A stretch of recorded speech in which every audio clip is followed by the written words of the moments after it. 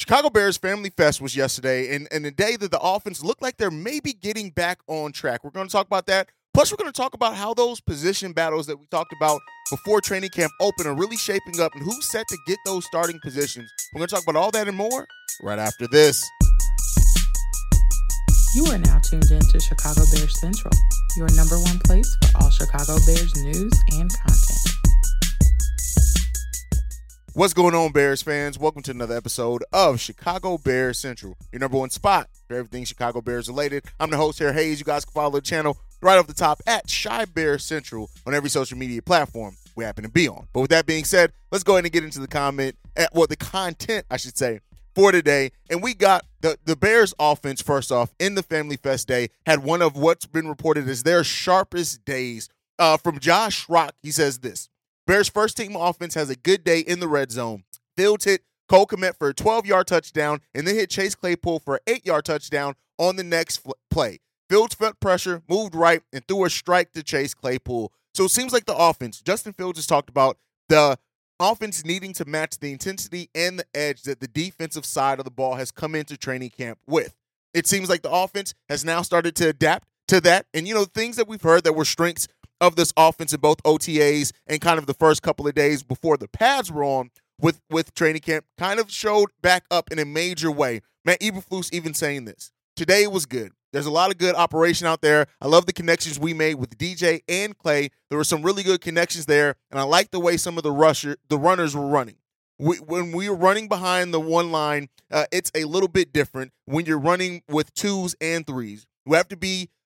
We have to have a good blend of that, because I think we've been doing a good job of running the football during camp so far, and really the screen game has really picked up. We're really doing a good job with all types of screens, and that's just starting to pay off for us. So it seems like the offense is getting in gear, right? Getting in the line that we needed to be in. And so it's good to hear that the offense is really starting to round out really nicely. DJ Moore and Chase Claypool continue to really shine in that offensive game as well. When you just look at, we're shaped up to have a big and talented wide receiver core. But the fact that Chase Claypool has really just been so good in training camp so far, like I think that, a lot of the common mindset is switched now between Chase Claypool being a question mark. We even had the stupid article that I talked about and completely ripped apart right before, the thing was during OTAs, of Chase Claypool may not even make the final 53-man roster.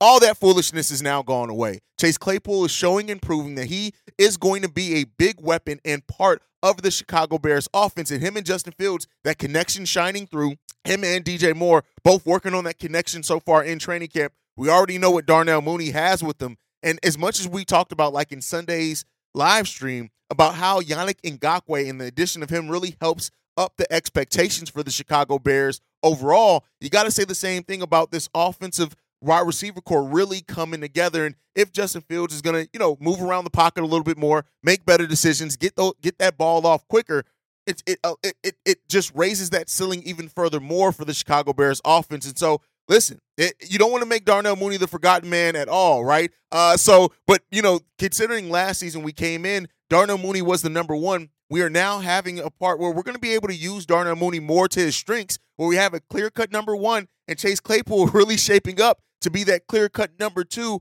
handily. And so because of that now, right, just by nature that our number one wide receiver coming into last year has now moved to the slot, and he's going to be used as the three, that just shows the level of depth that we've added to this wide receiver core so far. Also, it looks like with that defensive line, Javon Dexter is, we've heard a lot of good things right now. Matt Eberflus saying, as far as Javon Dexter, it's improving every day. But if he wants to be elite, he's going to have to be more consistent. He's going to have to play with a better pad level. He's strong enough to win sometimes when he's high, but he needs to be getting lower. So it looks like his get off is what it's called, and the focal point of that is what he needs to focus on. And so, he had another strong day at Family Fest, so I don't want to make it seem like it was overall negative. It wasn't. Looks like he was able to get pressure on the quarterback, even going up against Lucas Patrick, J. Tyree Carter, and Cody Whitehair. So those are all positive things to come out as well. And it seems like Javon Dexter is fighting for a starting position. And if he does not start, just think to have that depth coming off the bench, it's crazy. And Zach Pickens is having another solid day as well. So there you go. And then it seems like Kyler Gordon was out, and we're going to talk about injuries here in a second, and Josh Blackwell stepped into that nickel position, and it seemed like he had such a strong showing playing that nickel position, saying this. This comes from Kevin Fishbane, a tweet from him. Bears first-team defense ended the second-team offense's attempt quickly when Josh Blackwell, starting at nickel in place of Kyler Gordon, picked off P.J. Walker. And so, he's coming in, he's showing it. He's going to be the reserve nickel behind Kyler Gordon, and the fact that he is also coming in and shining as well in that nickel position. We're going to have that nickel position is going to be a fun position for the Chicago Bears to watch, because it seems like we just have players that are at that position that understand how to play it. It's suited to their strengths, and they're going to really shine in that. Now, so, that's kind of some of the takeaways so far from training camp. A lot of players impressed as well. Justin Fields having a great day leading that offense. Greg Bragg saying this, practice ends on a good note. Justin Fields just made the best throw of the day on his last one. DJ Moore was blanketed across the middle on the back middle of the end zone, but Fields made a tight window throw, and DJ Moore showed off great hands to bring it in. Listen, that just sounds like an amazing throw. I wish we had highlights of it. I would play it. But so, everything right now around the offense, around Justin Fields, around DJ Moore, Chase Claypool, everything's pointing up. We, of course, have to wait and see if that's going to maintain once we're playing against other teams, which we get Bears football this weekend, man. That's a lot to be said there. I'm very excited about it. But, yeah, standouts, DJ Moore, Chase Claypool, Justin Fields, all really standing out on the offensive side of the ball handedly for the Bears in yesterday's game. Cole Kmet as well, having some big receptions from Cole Kmet, some big output there. He get that 12-yard touchdown that we talked about early in as well. We talked about Josh Blackwell and the impact that he's had as well. Overall, Family Fest, seems like it was a pretty good day overall. A lot of players standing out, players that we need to stand out as well. But one of the biggest question marks kind of coming out of that is the overall injury level. We had a number of players that got added to that as well. When you look at Kyler Gordon was out, Jaquan Brisker, Tremaine Edmonds, DeMarcus Walker, Jack Sanborn, who's been there already. Eddie Jackson took himself out after he seemed like he tweaked something. Now, Matt Eberflus has said none of the injuries that the Bears have right now are considered to be long-term. He's not worried about anybody missing week one at all, but he did talk about the continuity of it, right? And that's his main concern, is that he wants the starters to learn to play alongside each other. And so, I'm glad to hear that the biggest concern right now is continuity and not anything long-term.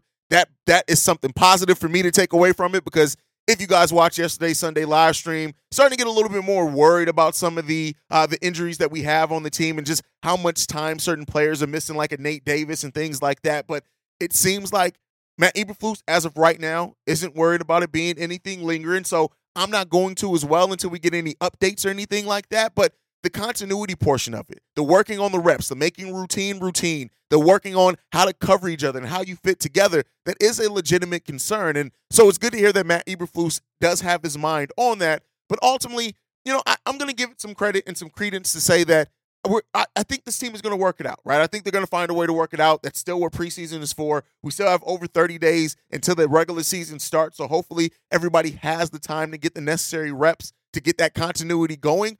But I, for one, am looking at it as an opportunity for other players to step up. Like, we probably wouldn't have heard about Blackwell if he didn't get that opportunity to step up, right? And so, those are the things to kind of look at as well. But one of the things that we came into the season talking about were position battles at a couple of key positions. First up, the running back.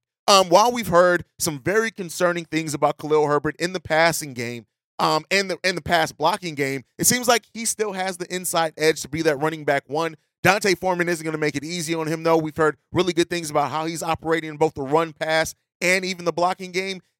Spring? Is that you? Warmer temps mean new Allbirds styles. Meet the Super Light Collection, the lightest ever shoes from Allbirds, now in fresh colors. They've designed must-have travel styles for when you need to jet. The lighter-than-air feel and barely-there fit makes these shoes some of the most packable styles ever. That means more comfort and less baggage. Take the Super Light Tree Runner on your next adventure. Its cushy, lightweight foam midsole supports every step, and the extra outsole traction gives you the grip to just go for it. The eucalyptus fiber upper adds next-level breathability to keep you going all day. Plus, the Super Light Tree Runner is comfortable and ready to go right out of the box. So, what can you do in a super light shoe? What can't you do is the better question. And because they're super packable, the real question is, where are you taking them? Experience how Allbirds redefines comfort. Visit allbirds.com and use code SUPER24 for a free pair of socks with a purchase of $48 or more. That's ALLBIRDS.com, code SUPER24. Does not seem, at least as of right now, that Roschon Johnson is going to be a threat to get that running back one position. They're going to bring him along slowly, but Khalil Herbert seems to still have that inside edge of being the starting running back one to start the season in. We'll see. Like, they're still going to split carries. They're going to get more than enough carries between the two of them, but Khalil Herbert is going to have to try to step up that pass blocking and work on that in the remaining time that he has left in training camp. In my opinion, that's really what I would like to see from him. But ultimately, if the coaching staff feels comfortable in it, I guess that's how we're going to rock and roll. But we'll see. Now, the edge rotation, right? We came into the season wondering Trevis Gibson, Dominique Robinson, but it really seems now with the addition of Yannick Ngakoue that we know the role that everybody's going to play at that edge position. DeMarcus Walker is going to start at the other side. Yannick Ngakoue is going to be at the opposite side. And then we're going to have Trevis Gibson and Dominique Robinson being those depth pieces that they both really shined at last season as well. The big thing is that when we know that part of the reason we brought in DeMarcus Walker was because of his ability to play inside and out. So when we move to some of those scenarios and lineups, when DeMarcus Walker is moving to the inside, the bigger question then becomes that who's going to be first up to get those snaps on the outside. Now, Rasheem Green, we've heard some really positive things as well, but it's been up and down for him so far in training camp. So you don't want to take that too much away from him. Trevis Gibson, he's the guy who's fighting for a contract. It seems like he's been producing pretty well in training camp, and we've already seen what he can be as a backup as well. Once he was in that starting lineup, once he got that starting level attention and being double teamed a lot of times, his play dropped. Then he was the third most double team player in the league last season. That makes sense. And then as far as Dominique Robinson, 1.5 sacks as a rookie. He looked pretty well as a backup. Me and Bobby Ansida were all really impressed with him when he was a backup. We wanted to see him move into that starting rotation, but it really was a mixed bag, more negative than good when he did get moved into that starting lineup. So there's some things there as well. And then you have Terrell Lewis, right?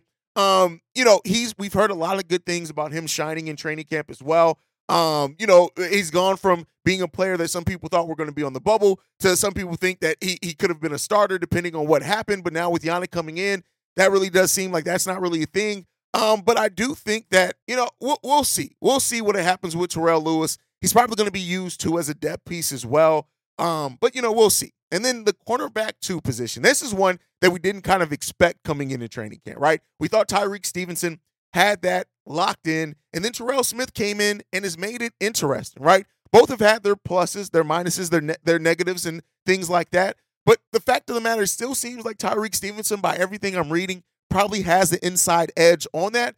But Terrell Smith is not making it easy. He's not at all making it this thing where it's going to be clear-cut Tyreek Stevenson. And to C-Dub's point, one of the co-hosts on the show talking about how, especially if Jalen Johnson doesn't necessarily perform the way that we thought, or could Jalen Johnson end up being somebody that the Bears do look to move at the trade deadline? Because if you have 2 rookie cornerbacks that are both showing enough that Matt Eberflus and Alan Williams are considering starting them, maybe you go into that rather than get into a contract negotiation. Now, that's not anything that I'm calling for, but I do think that is an interesting storyline to watch as we go forth through the rest of training camp as well. So, we'll see. The Bears do have today off. It's already been announced that Yannick Ngakoue will be on a plane to Chicago later on today. Full expectation is for him to practice with the Bears tomorrow. So be expecting updates on that with Yannick Ngakoue in his first practice tomorrow in a Bears uniform. So that's going to be fun to see just how that ups the ante in training camp and in practice as well. But all things are shaping up and going into a positive direction for the Chicago Bears. I'm really excited. I think a lot of Bears fans are really excited as well. I think everybody's kind of tuning up their expectations for this team, and everything's ramping up at the right time, if you ask me. Now, before we go, a lot of mailbags coming in. One of the things that we kind of overlooked, we played even some voicemails on Sunday's live stream, which was a first for us. We got text messages, and I want to get into these text messages. This one's from B Mace. Shout out to B Mace, one of the family members here. He sent this on Friday and says this: "What up, bros? I wanted to ask if there was any other free agents you would like the Bears to make a move on, or do you think we're all set this upcoming season? And this has been touched on multiple times, but Nate Davis, I hope you guys are truly I hope you are truly okay to play this season. The hush-hush method at Hallis Hall has not worked well. I am concerned because I don't want this to be a reason why my QB doesn't evolve to his true potential. I know we said this in just years to prove it, or will we draft a QB next year? So here's the thing I'm going to get into here. And also, thank you for shouting out the content later on and that we appreciate it. But B. Mace, as far as your question on any free agents left for the Bears to go after, the way that I sit right now, I know a lot of Bears fans say, hey, go out and still get such and such, right? I want to see what the evaluation looks like with this group. And so ultimately, I don't expect the Bears to make any more moves right now. I think they added in the move that they needed. That was an edge that couldn't get to the quarterback. And Alan Williams already saying that the story on Yannick Ngakwe's, liabilities in the running game may be a little bit overblown. So we'll see how that works out. But I think they're going to want time to really evaluate now what this team looks like.